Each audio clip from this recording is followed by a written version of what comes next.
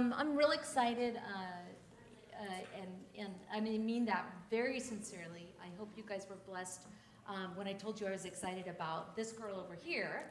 I'm equally blessed and excited just to introduce to you tonight Alicia. So an incredible joy to be able to work through the book of Esther together, to really dig into the word. Both these gals have poured hours into really not just feasting on, but chewing on different morsels and really allowing the Holy Spirit to take those truths and apply them first to their own lives, and then be able to bring them in a really passionate way to teach us tonight. So I know tonight we're in for a treat. Really excited for everything that the Holy Spirit and the Word of God are going to share with us this evening through you. So I'm just excited, Alicia Sealander, and then we'll look forward to coming back next week, and we'll wrap up the book of Esther. I don't need that. Need this? I don't. Thank you. So I told my sister that I wasn't going to move from the spot, because if I did, you might see my knees shaking behind here. But y'all are so friendly that it'll be great. I really am happy that you're here to look at the book of Esther with me tonight. I imagine that many of you are familiar with the story of Esther, at least the VeggieTales G-rated version of the book.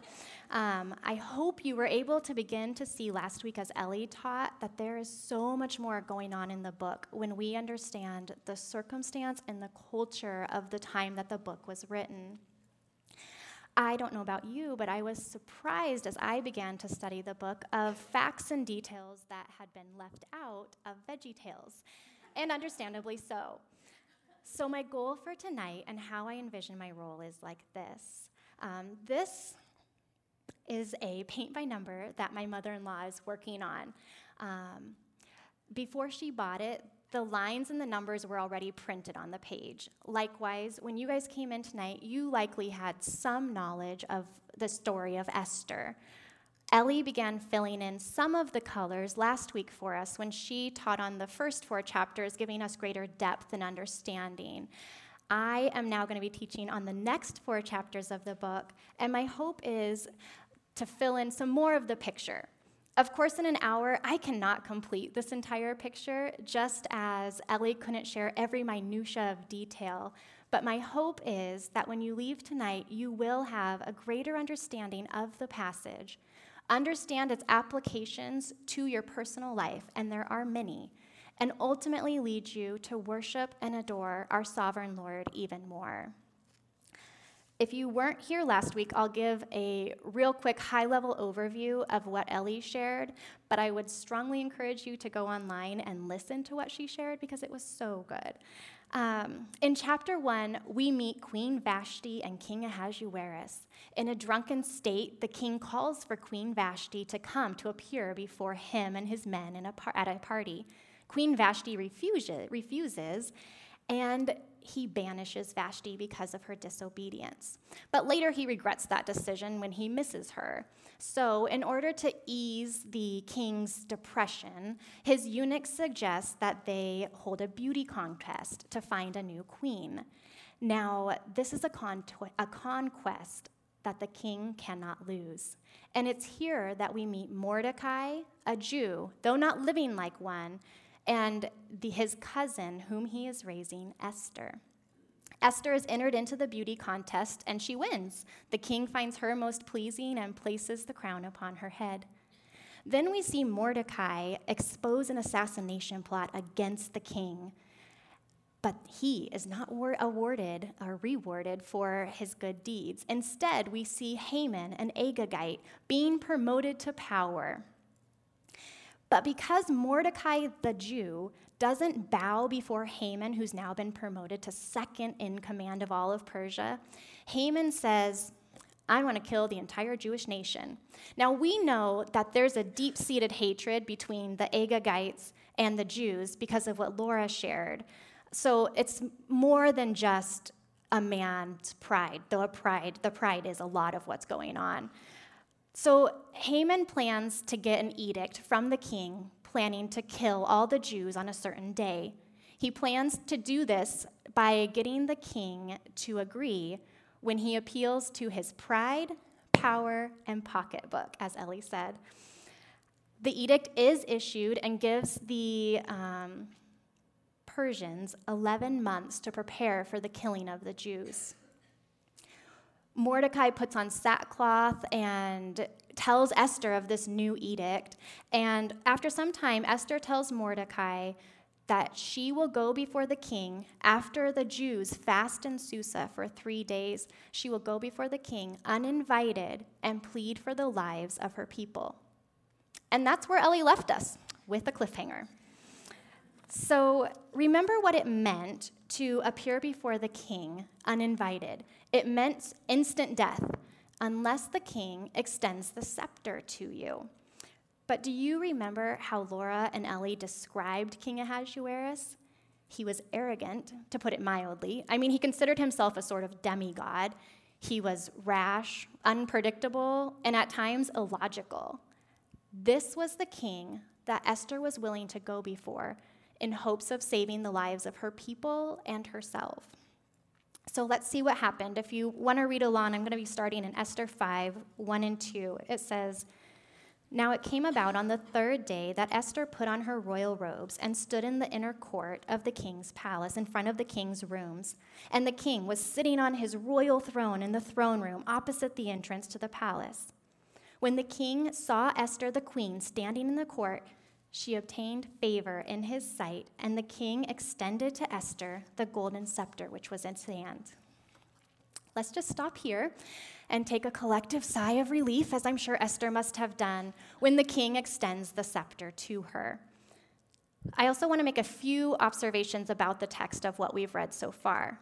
First, remember that Esther had just been fasting for 3 days before she goes to the king. You'll recall how Ellie described what happens to a person's body after they've fasted for 3 days: trouble swallowing, muscle spasms, fatigue, nausea, to name a few. Contrast this with how she was presented to King Ahasuerus back in chapter 2, when then she had had a year of beautification process. But now here is this weak, frail woman coming before the king. And yet it's interesting that she comes before the king wearing her royal robes, which leads me to my next observation. At the same time that she decides to identify with her people, which is what she's done when she decides to ask for their protection, she also is claiming her authority and power as the queen of Persia. It's again this striking contrast we see between her physical weakness with her strength as queen. Ellie touched on this some last week, how Mordecai and Esther were not living like good Jews. They were living a life of compromise. In fact, Esther had been able to conceal her Jewish identity while she was living in the palace. That's how much non-Jewish she was living. So her decision to now identify with the Jews is significant. She's moved from a life of compromise to conviction. Like Esther, we need the Holy Spirit to transform our character, and we cannot do it without the work of the Holy Spirit. We can try to obey laws, but that in and of itself will not affect true change, because while we may conform to the behavior of the law in and of itself is powerless to change our character.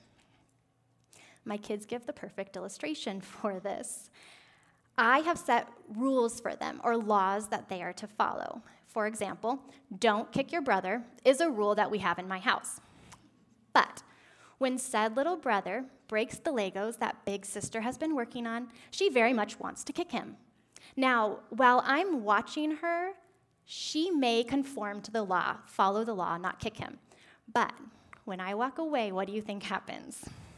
The law is no longer followed, because the law was powerless to transform her true heart and character. She needs the Holy Spirit to do that, not just me enforcing the rules. I do want to make a point here and say something that Ellie actually touched on last week, and that is that while Esther does give us some examples of how to live, like living a life of conviction instead of compromise, she is not to be our standard. Her role as the Jewish queen of Persia set in a specific stage of redemptive history. So while there are qualities of Esther that we may see as positive on a whole, we may need to acknowledge that she should not be our standard. Esther could not have known at the time that she decided to go before the king and risk her life that she would fulfill the destiny of herself and her people. She likely knew the promises of God, specifically the promises of Abraham, Isaac, and Jacob, but she could not have known how God was going to fulfill those promises and whether or not she would be the agent in which God would use to save his people. I want you to fully understand, Esther's decision to go before the king was not something that she would have taken lightly, even though he was her husband. So when King Ahasuerus extends the scepter to her, we see the hand of God. Ellie read this verse to you last week, and I think it so perfectly illustrates our God's power that it's worth repeating. Proverbs 21:1 says, "The king's heart is like channels of water in the hands of the Lord. He turns it wherever he wishes." God was directing even the pagan king's heart, and he extends the scepter. There's a beautiful picture here that I have to mention. As Esther approached the throne room on behalf of her people, how much more wonderful is it when we consider one who has approached the throne room on behalf of all mankind? Jesus entered the throne room of God's presence, carrying man's sin on his back. And because of this, we can now draw near with confidence to the throne of grace so that we may receive help and find mercy in time of need, as Hebrews 4:16 says. But not only do we receive mercy and grace, but we can also intercede on behalf of others. Esther's example encourages us to go to God's throne and intercede on behalf of those lost souls who need to be delivered from death. It's interesting as we look throughout Scripture how many people interceded on behalf of the Jews. Moses, Elijah, Nehemiah, Ezra, Daniel, Paul, to name a few. Our prayers matter, and we can approach the throne room of grace without fear. Now, for Esther, I suspect there was still some fear for her as she still had to make her petition before the king. The king must have sensed that a real crisis had arisen to bring the queen into his presence, and he assures her his generosity by promising to give her even to half the kingdom. Now, he doesn't mean this literally, but what he means is that he will be generous. I don't know why she doesn't just present her request to him at this point, but maybe one of the reasons is because of her upbringing. Mordecai, being a Persian political man in the Persian culture, would have likely been training and grooming her on how to please powerful men. And so perhaps he had planned on giving her in marriage to a man of political power, which would then strengthen his position. With this training, or for whatever other reason, she doesn't present her request, but instead invites the king and Haman to a banquet. I imagine the king is pretty intrigued at this point and immediately calls for Haman to appear before the banquet. Think how Haman must have felt coming to the banquet put on by the queen, and the only two attendants are him and the king. I'm guessing Haman's head was about the size of the Goodyear blimp at this point. What pride and privilege he must have felt as he entered the room. So as the evening wears on, the drinks are flowing, the king again asks Esther her request, and again promises her up to half the kingdom. And yet, Esther doesn't tell him. Maybe it was the timing, but to me, the only logical explanation is God. Here again, we see God's fingerprints and direction of circumstances to be used to fulfill his promises. Instead of Esther asking for the safety of her people, she promises to reveal her request at a banquet the next day, if the king and Haman will accept. Of course, Haman and the king do accept and wait expectantly for the next banquet. Can you imagine Haman's walk home that evening? He had just had the privilege of having a private banquet with the king and queen. As I was trying to think of a good modern-day example of what this might be like, I struggled to find a good comparable. If you were British, or British, as my daughter says, maybe it would be like the Queen inviting you to Buckingham Palace for tea. Or if you're into pop or hip-hop music, maybe it would be like Beyonce inviting you to her house to have dinner with her and Jay-Z. Or if like the First Lady inviting you to the White House to have dinner with the president would be your ideal. But you get the picture. This was a big deal for Haman, and to now get it 2 days in a row, boom, he's made it. So on Haman's walk home after the banquet, verses 9 and 10 say, Haman saw Mordecai in the king's gate, and that he did not stand up or tremble before him. Haman was filled with anger against Mordecai. Haman controlled himself, however, went to his house, and sent for his friends and his wife Zeresh. Once his friends and his wife come, he boasts about the glory of his riches and the number of his sons. He had 10. And every instance where the king had magnified him and how he had promoted him above the princes and servants of the king, as verse 11 says. But then reveals that Mordecai's existence robs him of all satisfaction. His ever-helpful wife and friends have a suggestion. They say, build a gallows 50 cubits high to hang Mordecai on it. Get an order from the king in the morning, kill Mordecai, and then you'll be free to go to the queen's banquet in the evening full of joy and satisfaction. Haman thinks this is a great idea, so he has the gallows built.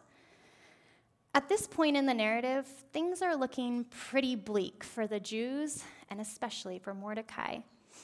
As Haman drifts off to sleep, dreaming of Mordecai's death, King Ahasuerus can't sleep. So he orders the Book of Chronicles, which was a record of his reign, be read to him. It's interesting, of all the entertainment that he had access to, he has a book be read to him. You see, he could have called for a concubine from the harem. He could have had court musicians play for him. He and his guards could have played a game, or he could have called for a troubadour to entertain him with a ballad. His decision to have a book read to him was certainly the hand of God. Now, not to ruin the end of the story here, but I've got to point out a literary term because I think it shows one thing that the author is trying to convey. The literary term is peripety. Peripety refers to a sudden turn of events in a story that reverses the intended and expected action. Okay, let me say that again. Peripety refers to a sudden turn of events that reverses the intended and expected action.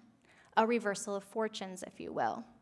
Now, in any story, one would expect the pivot point of peripety to fall on the scene of highest narrative tension. So when the queen approaches the king, there is high narrative tension, but that doesn't bring the plot to climax. The climax is later when Esther confronts Haman at the second banquet, which we'll get to in a moment. But in this story, the pivot point of peripety is the seemingly insignificant event recorded here in 6:1 when the king has a sleepless night. The reason I point this out and the reason that it is significant is because by making the pivot point of peripety an insignificant event rather than the point of highest dramatic tension, it takes the focus away from human action. The characters are not spotlighted as the cause of the reversal and places the focus on an unseen power that is controlling the reversal. God. The Greek translation makes this implicit when it says, "The Lord took sleep from the king that night." So for most of you who are familiar with the story of Esther, I'm sure you remember it's significant that the king has the Book of Chronicles read to him because it's at that point that he learns that Mordecai was never honored for his deeds in exposing the assassination plot, recorded back in chapter 2. In the culture at this time, this lack of reward is actually very surprising. You see, good works for the king would have been honored or exalted, just as treason would have been dealt with harshly, so as to make an example either way. It was a way for the king to keep his subjects loyal. Mordecai had exposed the assassination plot 5 years before the king's sleepless night. Why had Mordecai never been honored? It makes me wonder what Mordecai must have been thinking. Was he waiting expectantly for the king to honor him? Maybe he was thinking that the king was planning some grand celebration for his honor, and so he waits a few days, weeks, months, and then he thinks, surely on the 1-year anniversary of my saving the king's life will I be honored. And then nothing. At some point, Mordecai probably gave up hope of ever being honored for his work. And yet, because we know the story, we know that God was delaying Mordecai's recognition until the right moment. And this right moment is found here in chapter 6. Chapter 6, 6 through 9 says, well, let's go back. Before we get there, you have to wait a moment, because first, after the king's sleepless night, he hears somebody in the court, and it's Haman. And so he orders Haman to come in. Now, Haman had just had the gallows built, and he was planning to ask the king to give the order to execute Mordecai, but he doesn't get the chance because the king speaks first. Now we can look at 6 through 9, and it says, the king asks Haman, what is to be done for the man whom the king desires to honor? And Haman said to himself, whom would the king desire to honor more than me? So Haman says to the king, for the man whom the king desires to honor, let them bring a royal robe which the king has worn, and the horse on which the king has ridden, and on whose head a royal crown has been placed. And let the robe and the horse be handed over to one of the king's most noble princes, and let them array the man whom the king desires to honor, and lead him on horseback through the city square, and proclaim before him, thus it shall be done for the man whom the king desires to honor. This was an incredibly grand suggestion. Since Haman thought the honors would go to him, he doesn't suggest a promotion because he's already second in command, so he couldn't be promoted any higher. He doesn't suggest wealth or luxury because apparently he has enough. His recommendation to wear the royal robes and ride the king's horse was intended to give him more power, notoriety, and respect. In those times, people believed that to wear a garment previously worn by a king would impart some kind of magical powers. Now, while there's no good modern-day example of this, I don't think I'm going to be able to sing like Taylor Swift if I wear her clothes. Regarding riding the king's horse, the one commentator said it would be like the president allowing one of his associates to be transported in his personal jet, Air Force One, thus elevating a person's prestige and power in the public eye. The king agrees with Haman's recommendation and says, take quickly the robes and the horse, as you have said, and do so for Mordecai the Jew, who is sitting at the king's gate. Do not fall short in anything of all that you have said. And here we laugh at the irony. Poor Haman now has to parade Mordecai, the man he planned to kill, through the streets, proclaiming that the king desires to honor him. Now I really wonder what Mordecai was thinking. He was finally getting the recognition that he deserved 5 years previously, and he was being honored by Haman, the man he refused to honor, and an Agagite. It's great. But it makes me think, how many times have we been treated like Mordecai? Or at least felt like we were treated like Mordecai. We've done some wonderful thing for someone only for it to be ignored and forgotten. This portion of the narrative reminds us that God's timing, and more than that, his providential care for us is greater than we can know.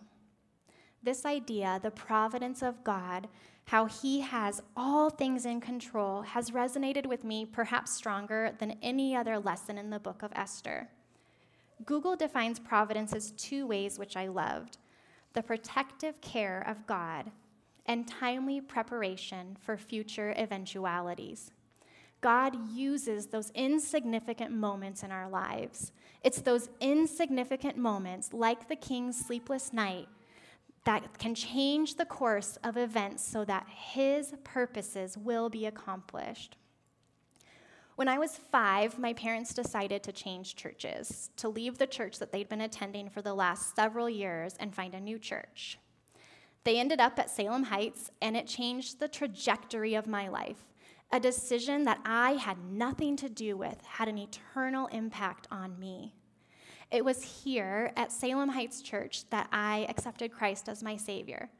It was here that I met my best friend, who lovingly rebukes me as needed. It was here that I met my husband, an entirely different story of God's providence. And it is here that I have the great privilege of serving women in women's growth groups. This is the providence of God at work in my life. Can you see it in yours? God's care and protection for his children seldom come by mighty miracles, but instead by the unfolding circumstances of each day. Yet his care and protection does not exclude bad things from happening.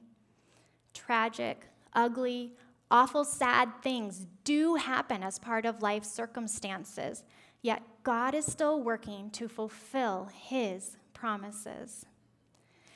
As I've been working through this book, and especially thinking of the providence of God, how he has all things in control, I learned that a childhood friend's husband recently committed suicide, leaving behind his 3 kids. Even though I hadn't spoken to her in years, I was devastated for her.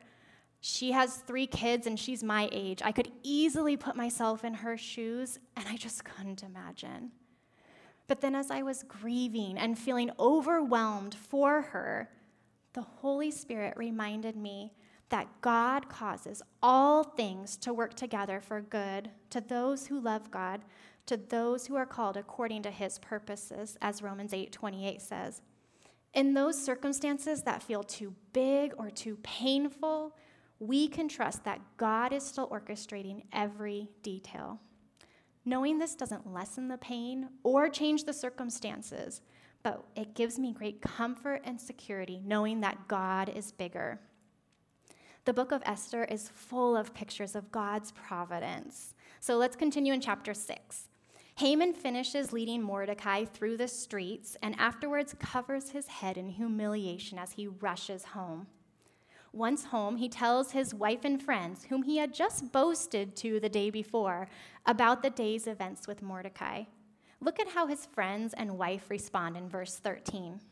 They say, "If Mordecai, before whom you have begun to fall, is of Jewish origin, you will not overcome him, but will surely fall before him." Now, we don't know if Haman's wife and friends knew that Mordecai was a Jew when they suggested that Haman build the gallows, but at this point it appears that they must have had some knowledge or at least heard of the God of the Jews, as they're recommending Haman to back off. Now, in some instances, warnings may be frivolous, like a warning on a Chipotle truck that says, "Notice, drivers do not carry burritos." Some warnings are good, but you may question for whom they are even necessary, like this label on a vanishing ink marker, which says, "Should not be used for signing checks or any legal documents." And some warnings are just plain perplexing, like this label on a bottle of dog medication. It says, "May cause drowsiness. Use care when operating car." I don't have a dog, but I don't think dogs drive cars. But here, the warning we see God giving Haman through his wife and friends is a warning that should not be ignored. Haman's humiliation in the streets and these words in his house should have sounded the alarm for Haman, but his pride wouldn't heed the warning. It made me think, does God ever warn us in our life to change direction? Absolutely. He uses his word, sermons, wise friends, circumstances, and any other thing he wants to get our attention. We just need to stop, look, listen, and obey.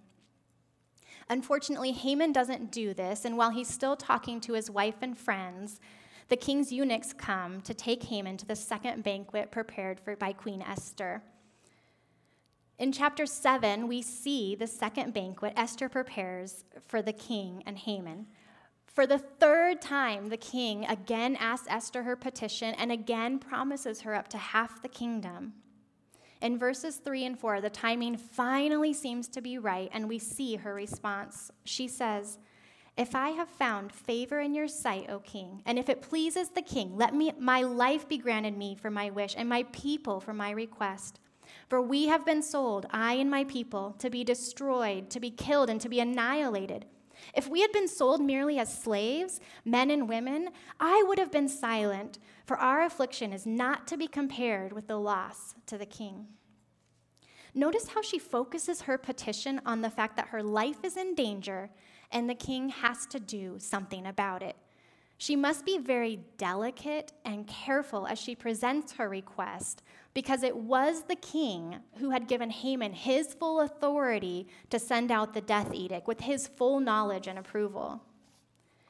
I say it was with the king's full knowledge and approval, but he didn't know and probably didn't care that the certain people group that Haman was planning on killing were Jews. And beyond that, he didn't even know that Esther was Jewish.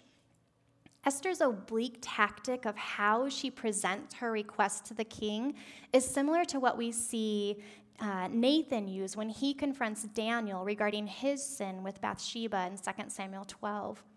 In both circumstances, the Lord is directing what is said, but in Esther's case, I wonder if she was even aware of it.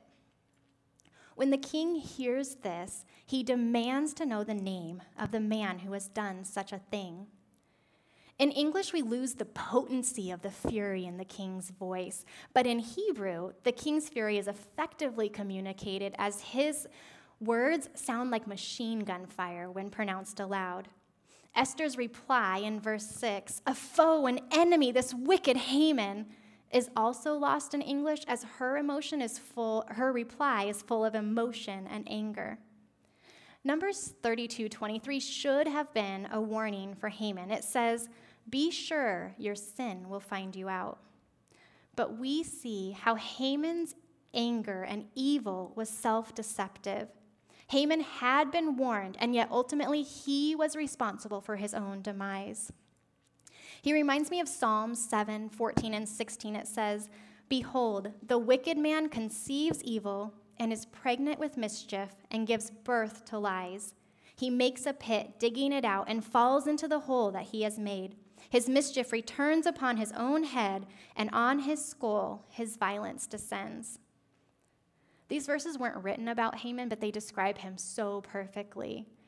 There are several other verses throughout Scripture with the same theme: the wicked will be held accountable. In Haman's case, we just see his demise really comes down to an issue of pride and idolatry. The idol of power is self-destructive, and it has a corrosive quality that destroys. When we grasp for power or anything, we delude ourselves into believing that it holds the key for making us ultimately and spectacularly happy. However, it cannot be held on to, and it will ultimately destroy us. It may be easy for us to look at Haman and say, "I'm not like him," because we're not conspiring and scheming to become the next mayor, governor, or president of the United States. But when we look closer, how much are we just like Haman? This was especially convicting for me as I began evaluating my own life for hidden idols. For some, it may be a clean house, well-behaved children, the perfect job, the right amount in the bank account. But for me, it's control. I want control over my kids, control over my household, and control over my husband would be great too. Let me give you an example regarding my kids, though.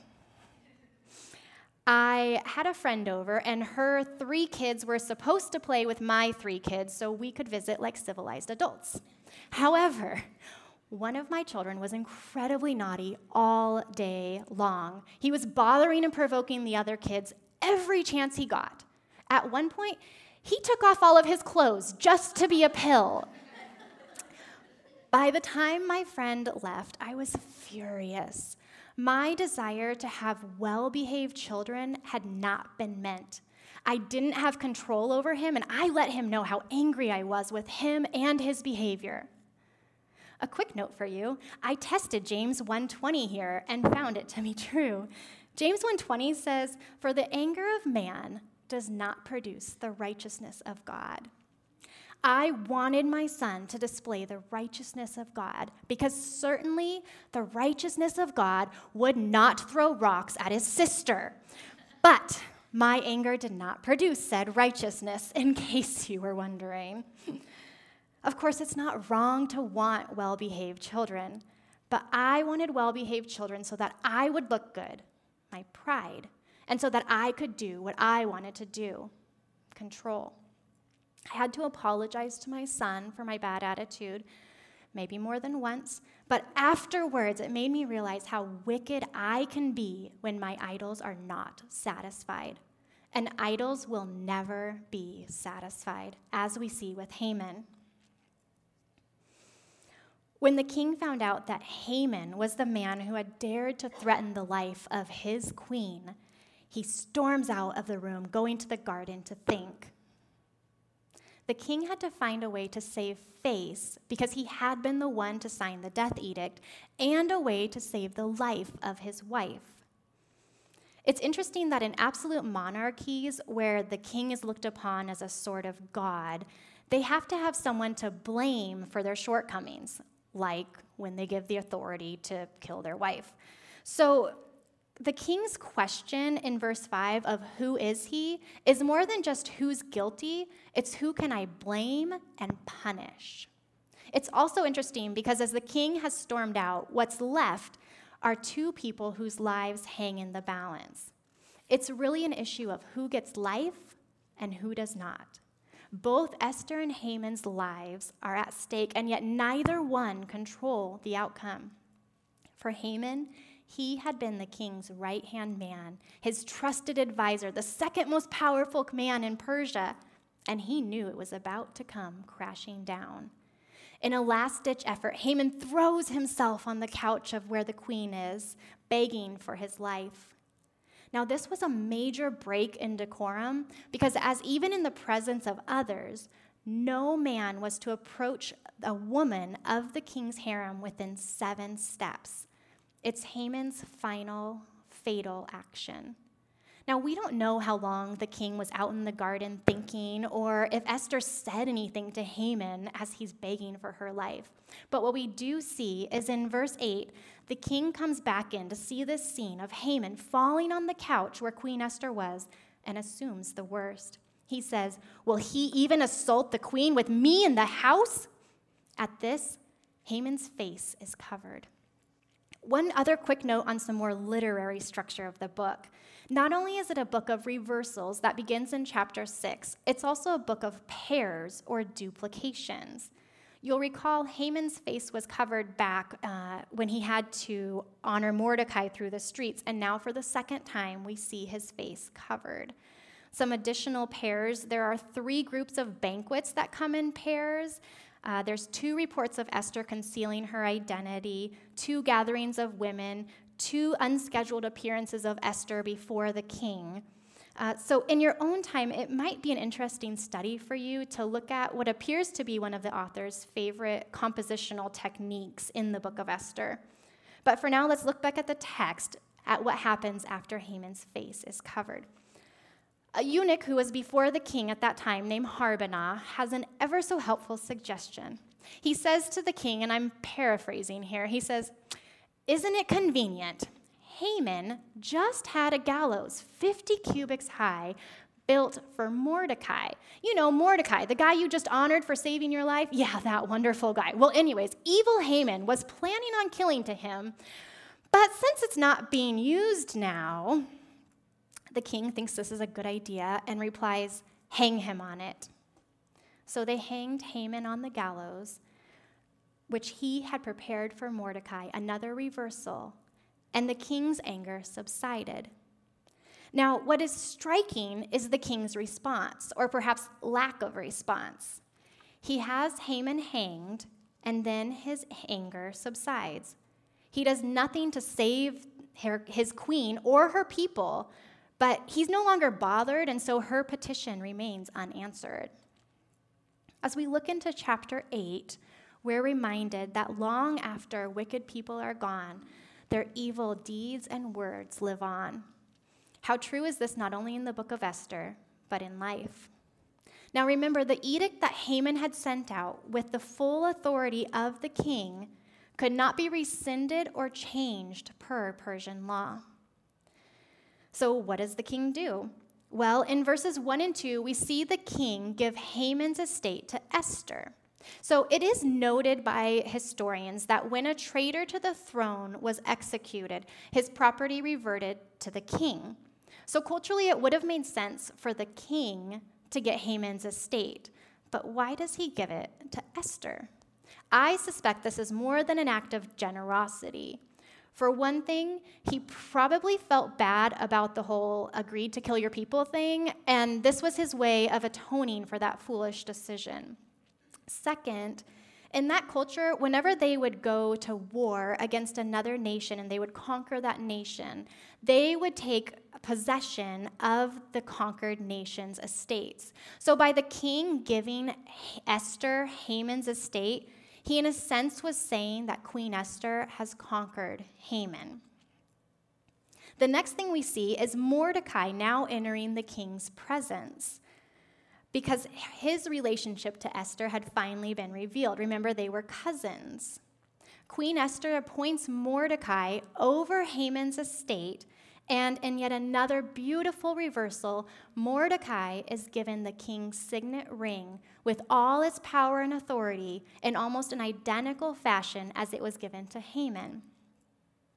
It's ironic that Haman's plot to destroy Mordecai ultimately leads to Mordecai receiving all of Haman's power and position. But despite all this wealth and power that has now been bestowed upon Esther and Mordecai, all is not well for the Jewish nation. Haman's edict still stands and the countdown is on. Just for a frame of reference, there were about 15 million Jews living among the 100 million Persians in the Persian Empire at that time. So if I've done my math right, that's about 1 Jew per 6 Persians, which that's not good odds in a fight. So the odds are definitely against the Jewish people. We see in verse 3, Esther again approaches the king uninvited and pleads with King Ahasuerus to save the lives of her people, to put an end to the evil plot of Haman the Agagite. It's a little funny to me that despite all the king's bravado of promising her up to half the kingdom, of all his wealth and power, he cannot grant her request because he cannot rescind the law that has already gone out. Now, there is another law that has gone out from someone much greater than King Ahasuerus, the Edict of Death. God, King of the universe, issued this edict in the Garden of Eden against all humanity because of sin. Like King Ahasuerus, God cannot rescind this edict, but he did something better. He sent a counter edict, as we'll see King Ahasuerus issue in just a moment. But God's counter edict, the gospel of Jesus Christ, is personal and significant for each one of us. God obeyed the law of sin and death when he gave his son to bear our sins and die on the cross. But then God raised him from the dead and saved us. Even though we should expect nothing but death, we have seen the ultimate peripety. Remember that term? We have seen the ultimate sudden turn of events that reverses the intended and expected action in Jesus, where our sorrow has been turned to joy. So in a group like this, there are likely those who have experienced that joy, who have received the counter edict, who have accepted Jesus as their Savior, and those who have not. To those who have received the counter edict, who have accepted Jesus, my question is, are you experiencing and manifesting the joy because of the life you've been given? Remember, we all deserve death. None of us are good by God's standards, and he could have justly destroyed the earth, but instead he sent Jesus. Let's not forget how significant that is. And to those who haven't accepted Jesus as your Savior, why not? There is a God who loves you so much and wants a relationship with you. All you have to do is believe that God sent Jesus to earth, that he lived a perfect life, that he died, was buried, and came back to life.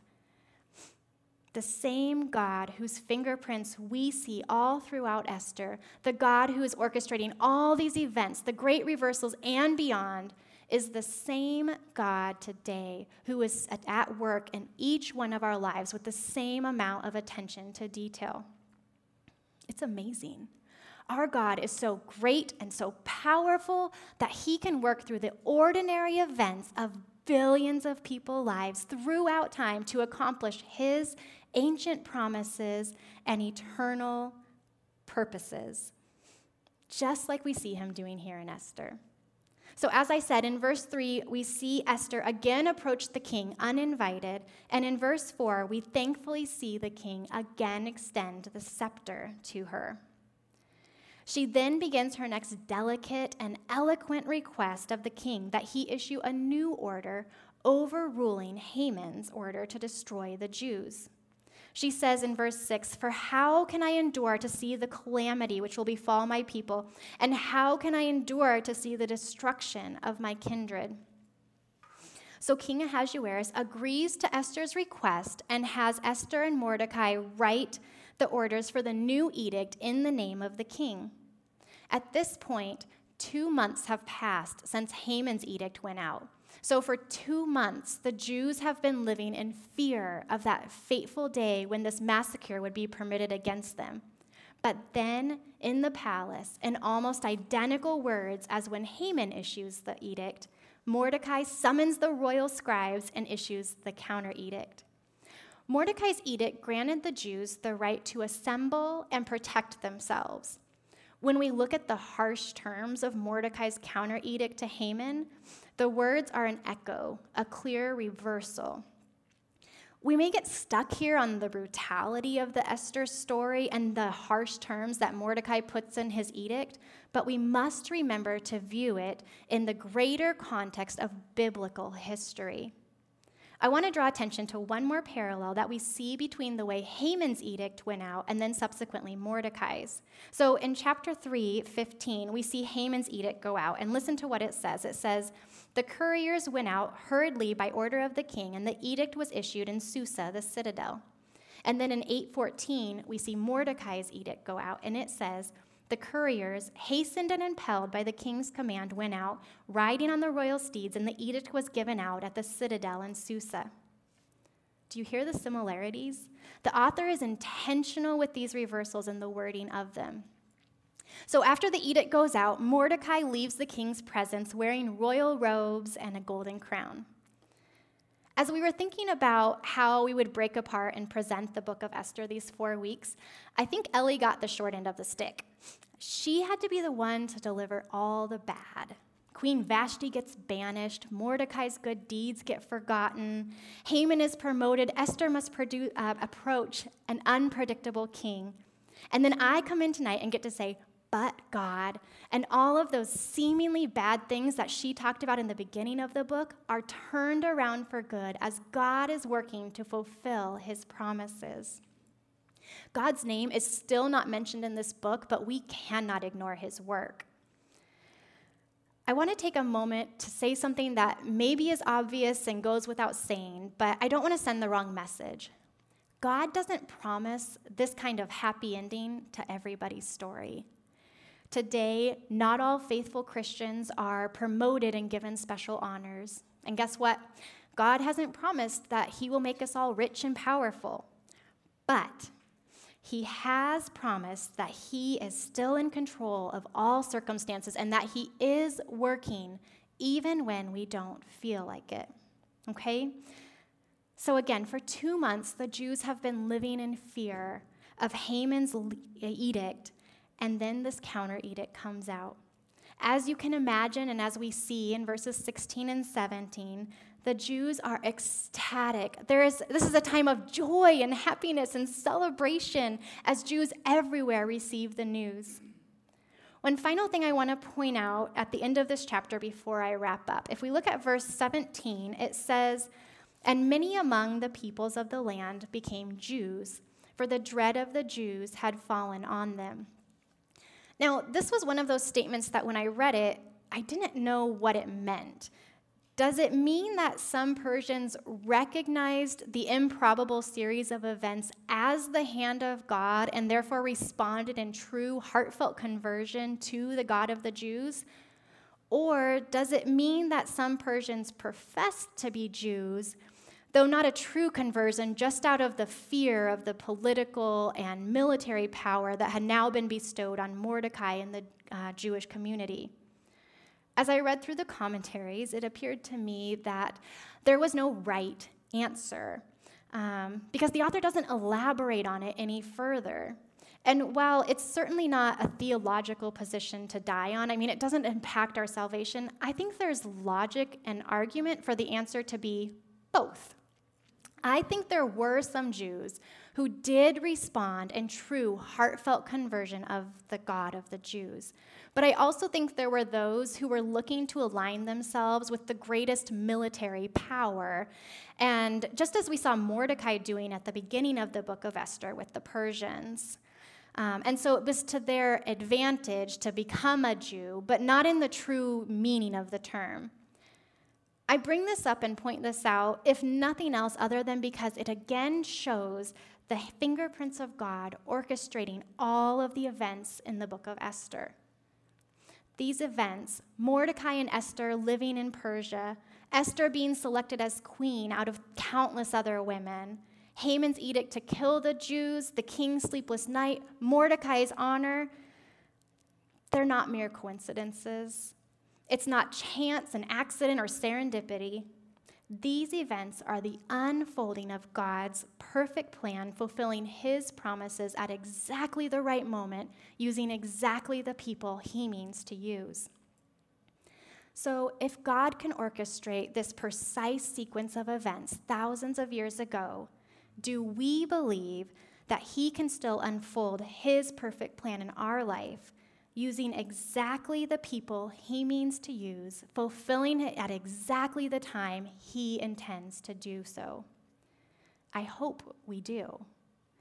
Let's pray. Dear Lord, I just thank you for your word. I thank you for the way it impacts us and the way that we can see who you are, that we can see how you have all things under control, even when our emotions tell us differently. Lord, thank you for your love and your compassion and your grace to us, Lord. I pray these things in your name. Amen.